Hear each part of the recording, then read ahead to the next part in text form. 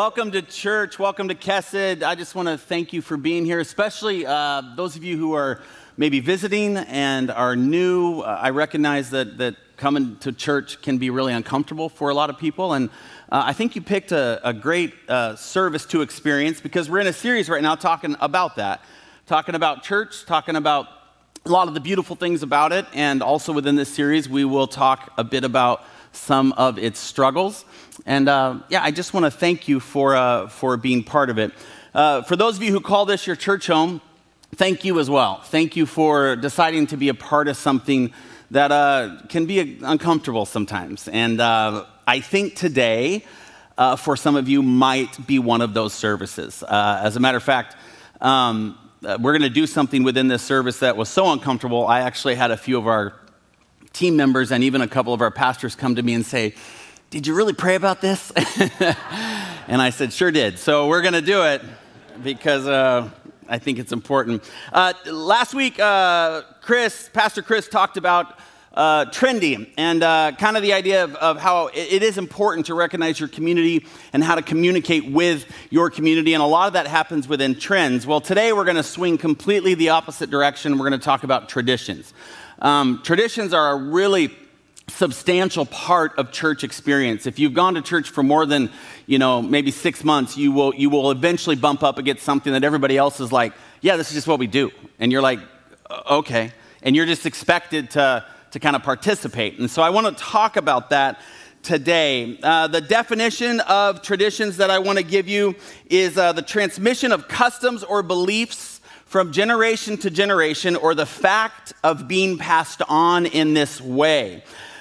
This is basically this idea that we all create things that we find valuable, that we do so often, that oftentimes came from the generation before us and that we want to pass on to the generation after us. That's our working definition of tradition today. These are things we've come to uphold and in many cases even obey. Some of them are very, very old, like having church services on Sunday, for example. Like people just go, "Yeah, oh, you want to go to church with me?" You don't have to say generally what day it is, maybe what time, but everybody kind of expects, at least in the evangelical church movement, which is what you're kind of a part of now, to go on Sundays. And some of them are very, very young, like having services on Thursdays, which we have here at Kesed. It's a Thursday weekend service. Same worship, same speaker, same everything. Thursdays at 6:30, and people are like, "Well, it's not the same as Sunday because Sunday's Sunday," because the tradition is hard to get around. And it really is, because a lot of people work weekends. And actually, people have found that on Thursdays, they can invite friends that normally won't go on Sundays because it just doesn't feel like church. It's also not streamed or recorded, so whatever happens on Thursdays stays on Thursdays. It's our Vegas service, basically. It's our Vegas service. So, although maybe not church related, we all have and experience traditions in our own lives. As a matter of fact, we all have so many traditions. There are most likely a few we observe without even really knowing why. I've told this story many times. It's a very typical kind of illustration of traditions that don't really make a lot of sense, but it's the story of the mom who was teaching her young daughter how to make ham for Christmas, and she went through the entire procedure, and there's this part within the recipe where they cut off the ends of the ham. And the daughter's like, "Okay, we always cut off I know that, I grew up that way. Yeah, we cut off the ends of the ham. Why do we do that?" She's like, "I don't know, we should call your grandma." And so she calls her grandma, and calls the little girl's grandma, her mom, and says, "Mom, I'm teaching so-and-so how to make Christmas ham." "Oh, that's so sweet. We got to the part of cutting off the ends of the ham. Why do we do that?" She goes, "I don't know. We should call your grandma." And so they call her grandma, and they're like, "Grandma, great grandma, why do you cut off the ends of the ham?" And she goes, "What do you mean?" She goes, "Well, the recipe, it says cut off the ends of the ham." And she goes, "Honey, that's because I didn't have a pan that was big enough." There's a lot of traditions like that in church. A lot. That we're like, it's very important that you cut off. What is this round ham action going on? We don't do that here. And we don't remember in any way actually why. That story works every time, even though I've told it 25 times. It's now a tradition. Oh, shoot. Right before your eyes, everybody. Let me illustrate another one, a very old one. I want to talk a bit about a tradition that was such a big deal it almost split the church around the year 1000 after Christ. As a matter of fact, some of you are breaking this tradition right now. And that was the tradition of having or not having a beard.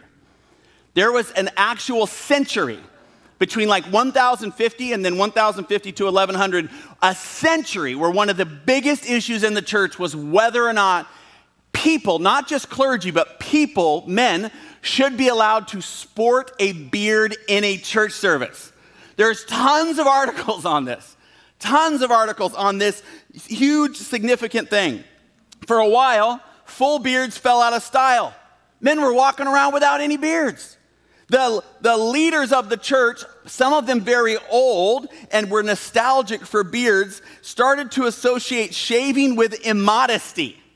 As one abbot wrote in 1043, the empire was besieged by the shameful custom of the vulgar in the cutting of beards and the shortening and deforming of clothing and many other novelties. Basically, how dare you show your naked face to the world? Let the hair God gave you grow. 50 years, people were like, did you see the no beard guy showing up today? Disgusting. And then all of a sudden, a half a century later, writers associated immodesty with beards not shaving. One English monk wrote, now almost all our fellow countrymen are crazy and wear little beards, openly proclaiming by such a token that they revel in filthy lusts like stinking goats. Nothing like the church to just share its love, right, with people of differences. It's beautiful. Basically, how dare you walk around floating your disgusting little goat beard before our God? Get out. That's why traditions are something that's really important to talk about, because they're funny 1,000 years ago, but I don't know if you realize we have a lot of these right now. A ton. And so you could think, well, then basically we should just switch everything to trendy, but that's not at all what I'm saying. Traditions done in a beautiful way are actually really, really healthy and really important. As a matter of fact, the first traditions came from God himself.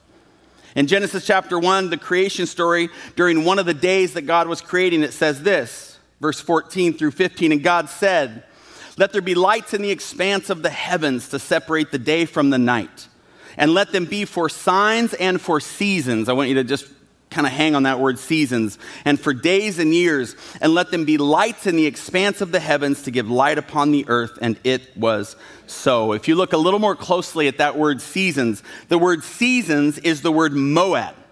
It's used all throughout Scripture, and it's more commonly translated most of the time sacred feasts. At first glance, it makes no sense why the story of creation, if you were to translate it a little closer, even mentions that all of a sudden there were sacred feasts. You would have read it, and let them be for signs, these lights in the expanses of the heavens, for sacred feasts. But then you begin to look at that word throughout the Bible. It is found 213 times, and at least 145 times that word is used referring to a tent of meeting, an appointed place, time, or season. Within creation, God is beginning to set a way for people to uphold tradition. A way for the Jewish people specifically to move through their weekly and monthly sacrifices and festivals and times of worship. This shows that woven into the very fabric of creation, God has already set traditions for his children. Ready-made ways that we are called to remember him and his role in our lives. From the very beginning, from the way the stars move across the sky, God is setting a system for us to go, hey, it's that time of year again where we're supposed to stop and remember. So traditions are built into our DNA, our created being, if you will. This remembering sits at the core of what it means to participate in a tradition. And that idea of remembering is so important that it is, I don't know if you knew this, but remember is the second most used command in the Bible after fear not. After fear not, which is, fear not is the separation piece, right? Like God's like, hey, I get I'm big. I get I'm just all these things, but I want you to know you don't have to fear me. I'm going to create a way for us to move through this space together. And the next thing is like, God's like, and by the way, I want you to set up traditions that remind you of that because you're going to forget a lot because I'm pretty awesome. It's a beautiful, beautiful idea. Remembering in the Jewish sense is not the opposite of forgetting. That's not what it is at all. As a matter of fact, we know that's true because it says in the Bible that God himself remembers. He remembered Israel. He remembered his children. And we also know that God doesn't forget. So remembering is a way in which you mark something as valuable that you sit within, that you don't just move through. That's why children or my wife demand a birthday celebration on their birthday. Demand. I saw a lot of spouses right now going, see? And a couple of them were guys, so good for you. Good for you. You're just like, yeah, I deserve to be celebrated. Good. We are called to remember by doing, not just going, hey, happy birthday, but by throwing a party, by having an experience, by purchasing a few items. When we're young especially, or my wife, candles for every single year that you exist, to remind us of the importance and the value of this person. We are called to participate, according to that verse, in these sacred times or these sacred feasts. You see it all throughout the Bible and all throughout some of our cultures today. At Passover, for example, Jewish people remember and celebrate their redemption. It's not just get together and break some bread. They're remembering what happened when they were exiled and God came and saved them out of the land of Egypt. At Christmas, we remember the birth of the Messiah, the Savior of the world, and we remember that he was such a gift to us that we give gifts to other people. At Hanukkah, Jewish people remember God's provision and constant hand of protection. And on Shabbat or Sabbath, we all remember the blessings of rest, but not just rest every 7 days, but the rest that is supposed to come in heaven that we are all building our lives toward. Remembering is a significant part of prompting us to act in our fallen world and heal creation with the gospel of the risen Jesus the Messiah. Because the only difference oftentimes between you, if you're a Christ follower, and somebody who isn't, is that you've remembered your purpose through his creation of you and your value, and in a sense, they forgot. And your job is to remember in such a way that they go, what's up with that? What's going on with that?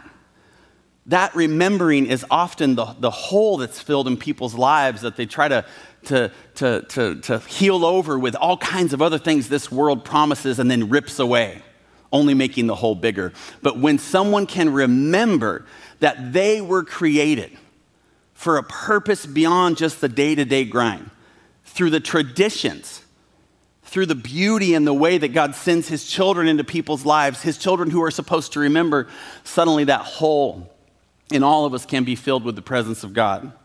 It's significant, and it should be. And that's exactly why it's a problem.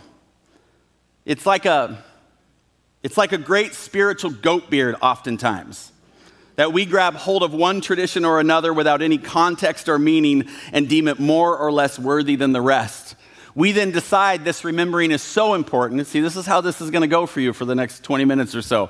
We're going to swing one way and you're going to go, I got it. And then we're going to swing completely the other way because remembering is sacred until you decide it's the most sacred. It's beautiful till you and I decide it's the only beautiful. It's the way to God until you and I decide this version of it is the only way to God. Then you have to swing back into your spiritual goat beard theology and go, hold on a second. Am I just part of the 50 years that I'm living in right now? Is the tradition that I'm upholding something eternal or something that fits me well? These are big questions because without any context or meaning, you really should be careful, and should I, about what you deem worthy and what you deem garbage. When we cease being a people who remember why we gather in celebration at sacred feasts, we instead become a people who only gather to measure how well or poorly one another participate in the expected festivities we are experiencing. In other words, we just get really good at church. And then we judge everybody who's not really good at church. We become basically a big, giant spiritual hallway monitor. Like, we're those kids in class with a plastic badge that makes us authoritarian. So we walk around like we went and got our master's degree in how to run a hallway, and we look at people like, you don't want me to write this, right? That's what I thought, get back to class. And it's like, dude, I'm 7th grade and you're in 5th grade, but I'm going to do it because the system works that way. And church kind of works that way. Instead of going to school to be together and learn, instead it becomes all about who's running in the hall and how many times you've already been to the bathroom that day. We measure things that I don't even think really matter that much, like, for instance, church attendance. Now, you might think that this is a soapbox of mine because this is what God has asked me to do, but it's not. It's not, because I don't see that church is only Sunday mornings or Thursday nights. I don't see that. I see that church is wherever we are doing whatever God's asked us to do. Now, I love when we gather, and I think there's a very important biblical foundation for gathering, but I don't believe it should be the measurement of how well you and I are doing spiritually.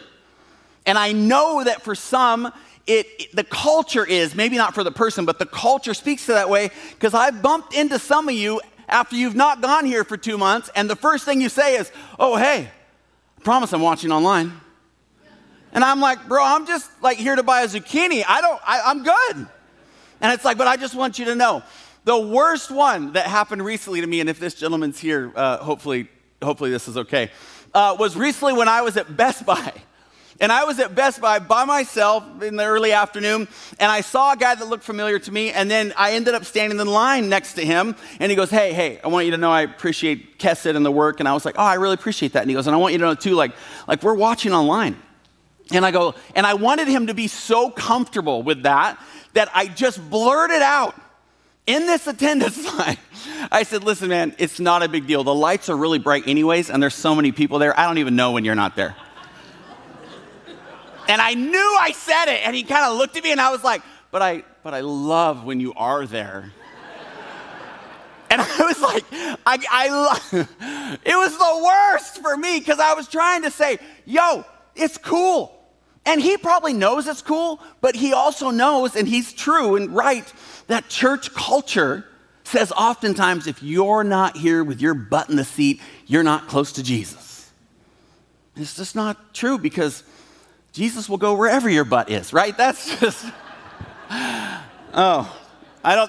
went a long ways for the 9 o'clock. That's a regular Thursday thing, but we're still okay? You can tell people, my pastor said Jesus goes wherever my butt is, so good. How about stuff like, do you know the worship songs by heart? I've had a lot of people tell me, like, yeah, I'll know I'm part of this church when I know every single song. And I'm like, good luck, because Chandra's got a lot of new ones. And that's good, and that's okay. How about, we'll just step into it. How about giving?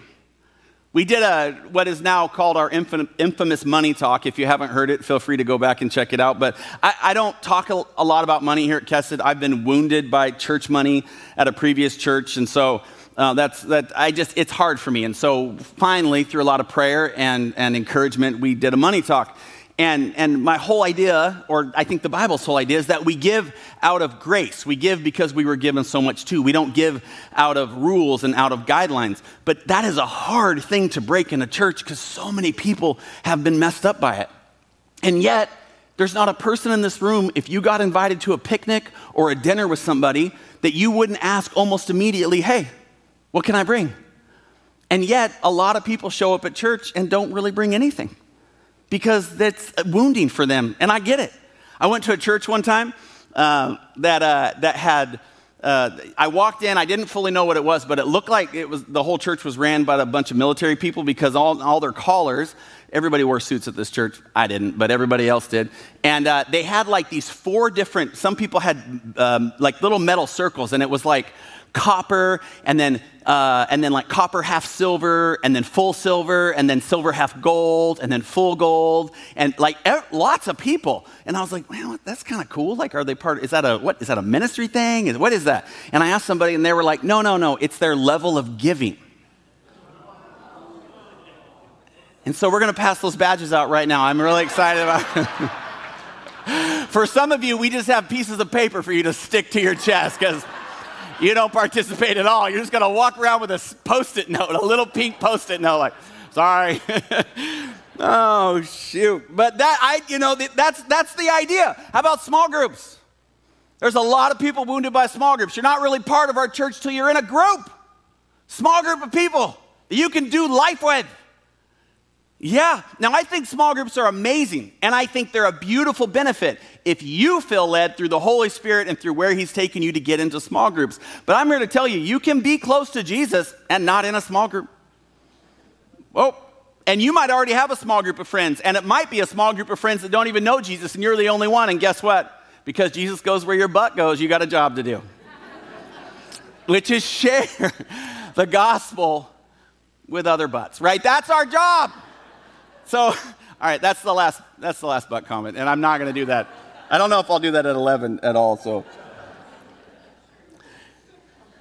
Basically, here's what I'm trying to say. Left unchecked, these rule-based traditions, they become what we measure as good or bad.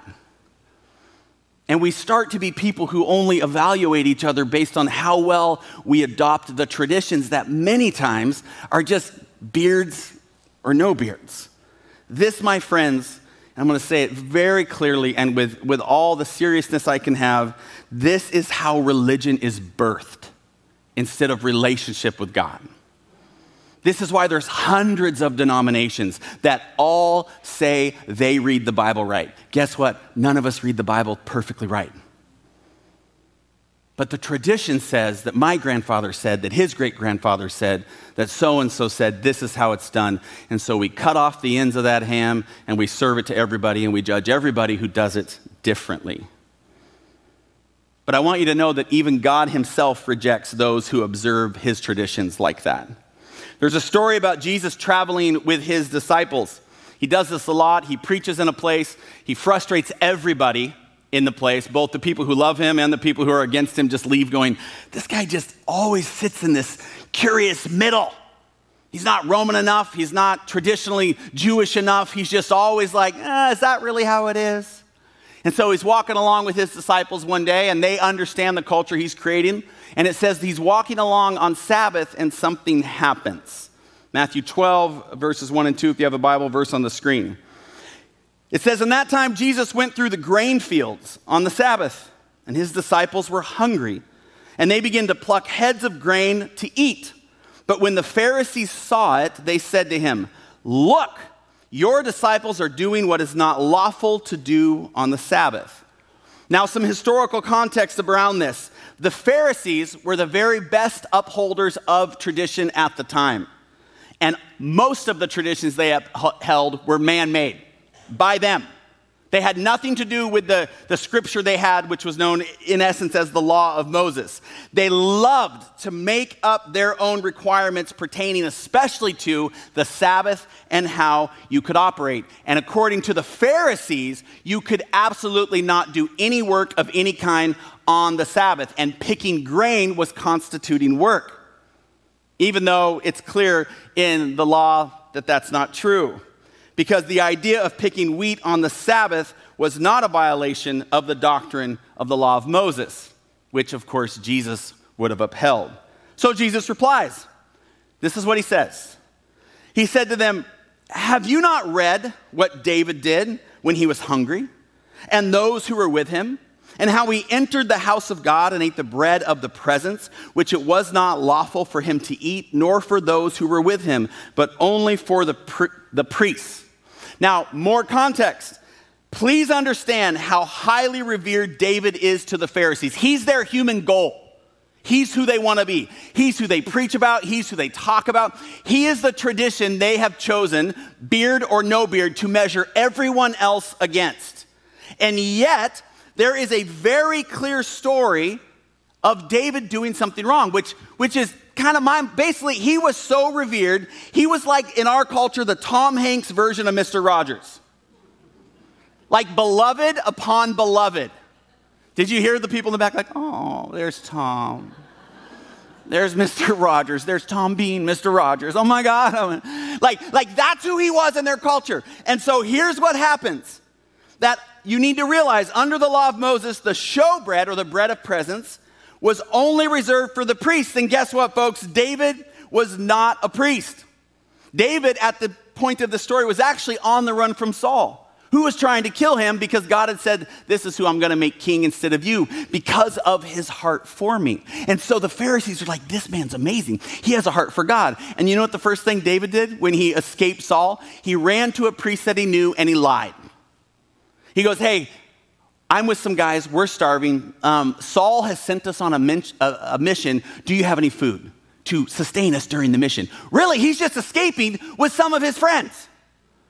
And the priest is like, no, I don't have any food here. I mean, I have the food that was offered on the altar last night, but you can't have it. It's for priests alone. And David was like, you think Saul will be fine with it, right? Saul's fine with it. Why don't you just go ahead and give it to me? And the priest is like, okay. And he gives it to him. And the funniest part is, oftentimes, even today, as a matter of fact, people preach this sermon and talk about how God has like a swinging value system and how God doesn't uphold all his traditions and how if it's life or death or if it's important enough, hey, sin don't matter, hand out that bread. And that's not at all what the story is about. And we know it because of Jesus. What Jesus is saying right here is that the Pharisees have never once condemned David.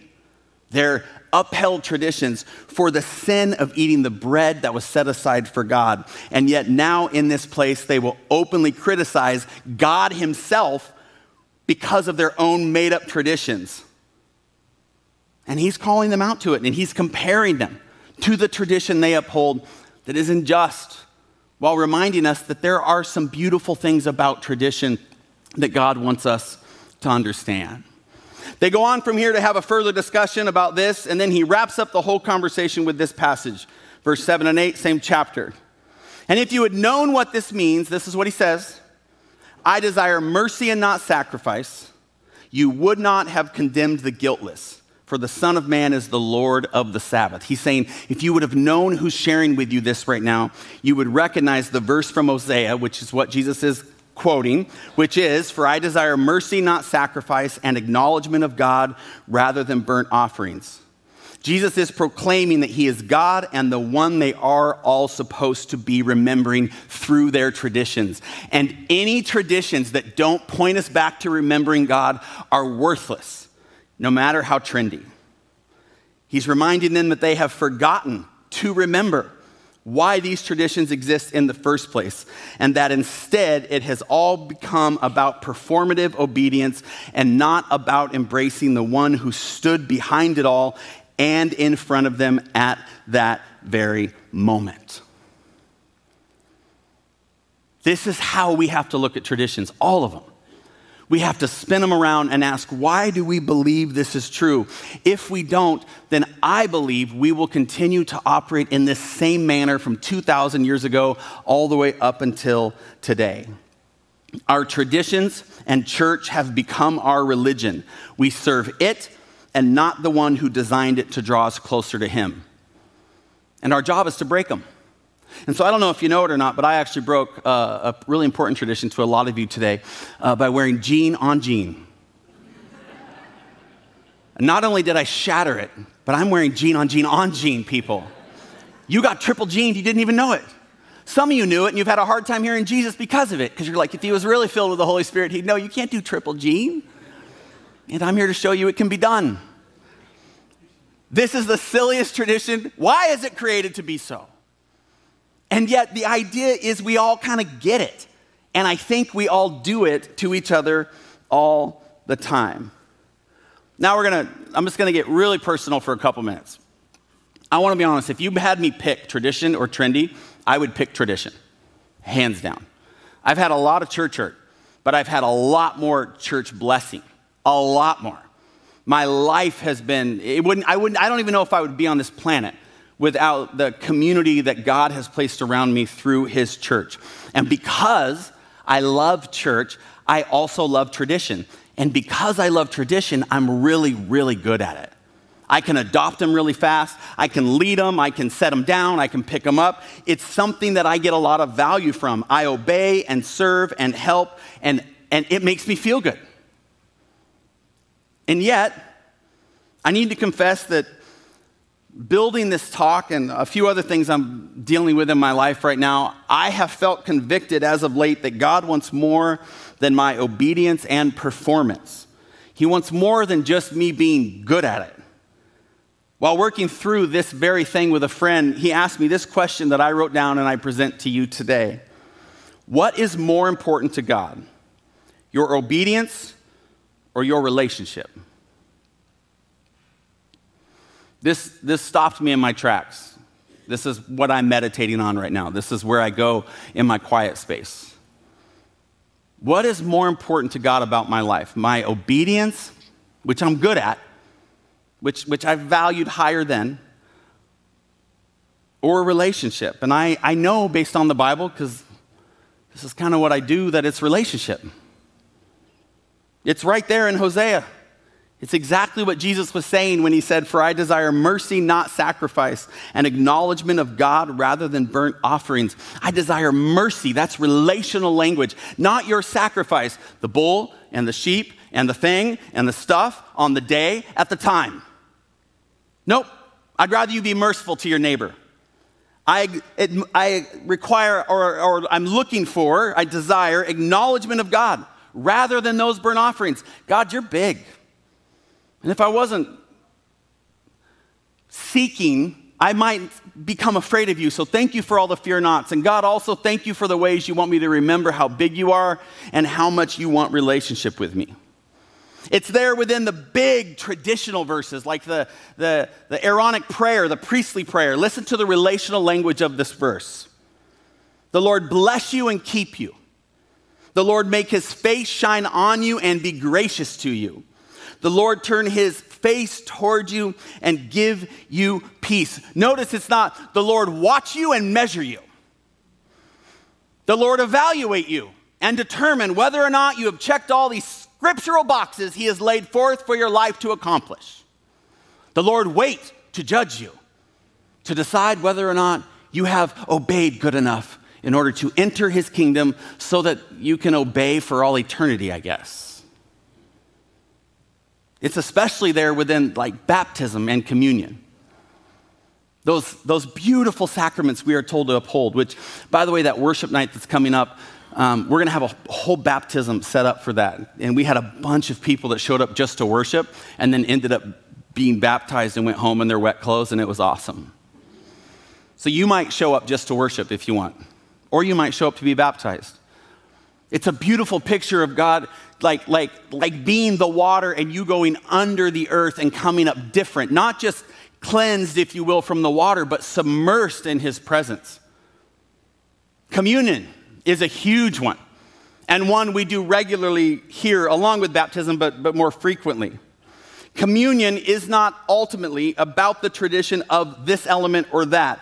Communion is about what we've been talking about, remembering that God is constantly pulling us into relationship with himself, that it's so important to him that he himself made a way for that to happen through the person of Jesus on the cross. But if we are not careful, it can become not even about the cross itself, but about the elements or the verses of the prayer, or how we take it or how frequently we take it. This is something I've dealt with a lot. People have been frustrated we don't use real wine here. People have been frustrated we don't use unleavened bread here, because those are the two elements that Jesus used. Just so you know, Jesus had a loaf of bread. It was what was available, and he broke it, and he passed it around, that same loaf of bread, to all the people at the table, and each one broke it. Could you imagine all 300 of you just getting one loaf of bread and just passing it around, what that thing would look like by the guy in the back row? We'd have a lot of people sitting on the front row on Communion Sundays, that's for sure. And to continue to uphold tradition, he took a cup it said, not a pitcher, a cup. And he drank from the cup and he said, "This is my blood," and he passed it around the table. Not a pitcher. Could you imagine one cup? Here you go. Pass it to your left. Just being passed around, all of us drinking it. The tradition and the way in which he has offered it has changed. And a lot of people have got caught up in that. And so today, in light of all that, and in light of directing us and pointing us to not get connected only to the elements themselves, in and of themselves, we're going to uphold tradition by breaking it. I've made a lot of people very nervous about what we're doing next, especially this service, the 9 o'clock service. But you're going to be fine because Jesus is here with your butt. So everything's good.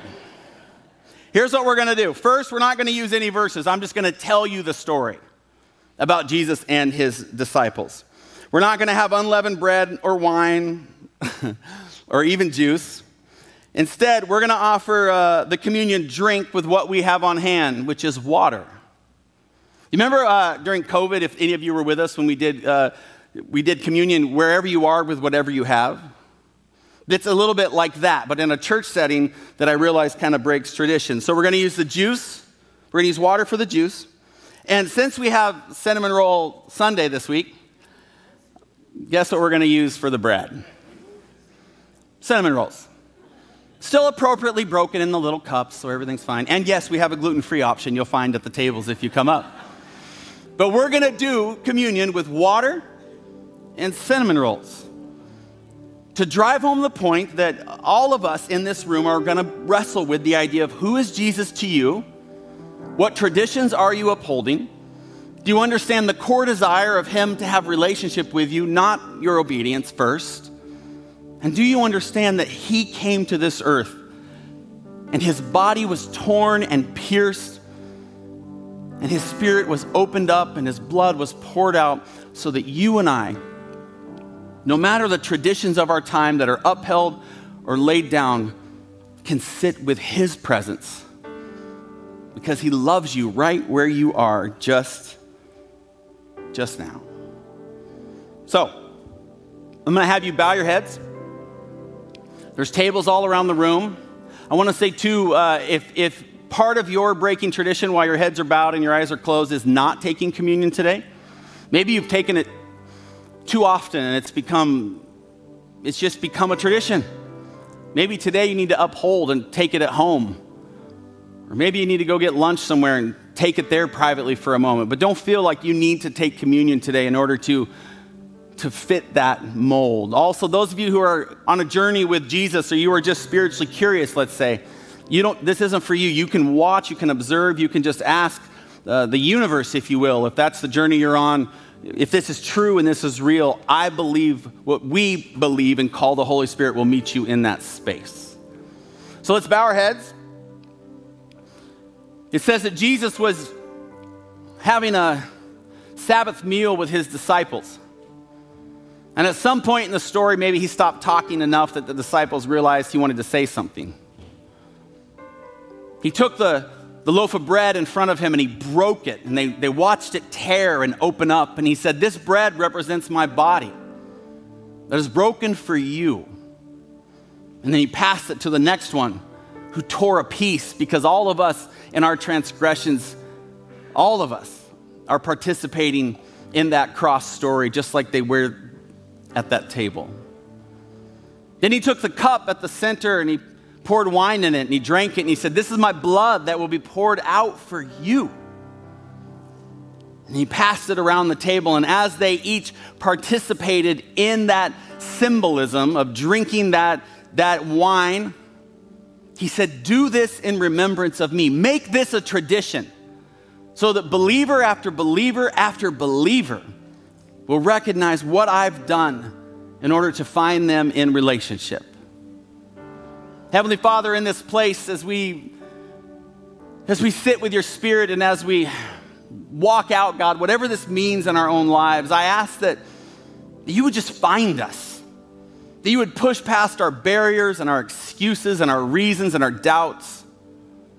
That you would enliven us with enough of your presence that we would be willing to ask more questions.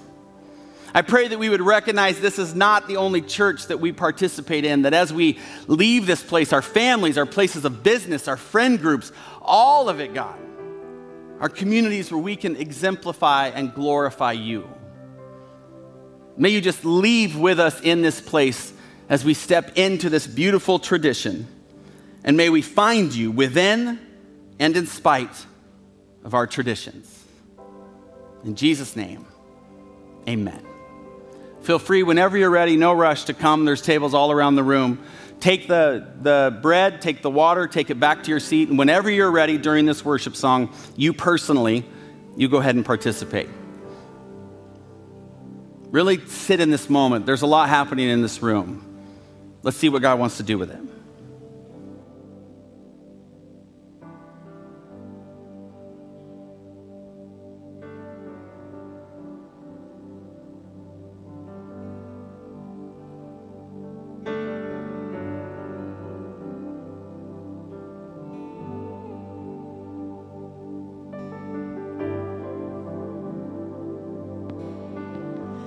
Lord bless you and keep you.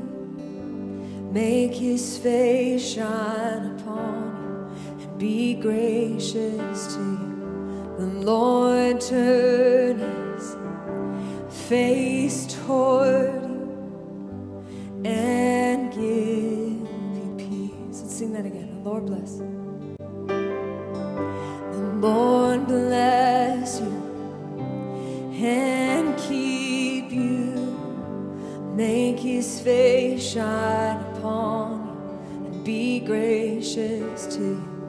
The Lord turn his face toward you and give you peace. Amen.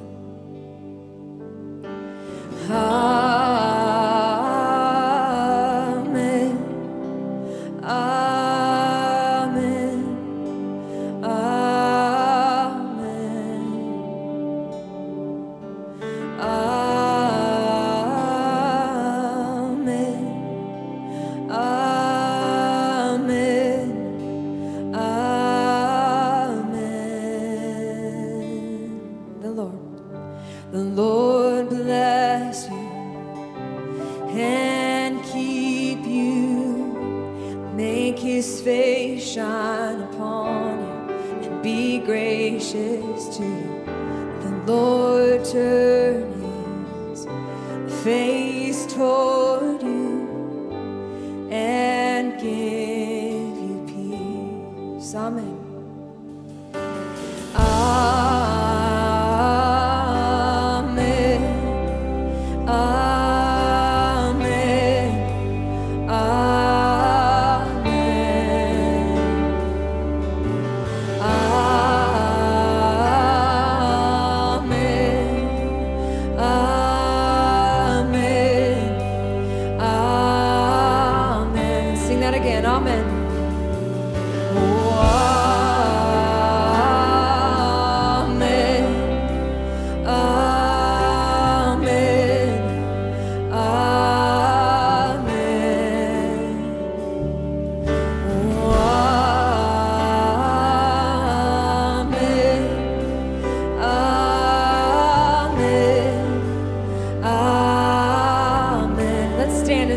Together this morning, church, okay?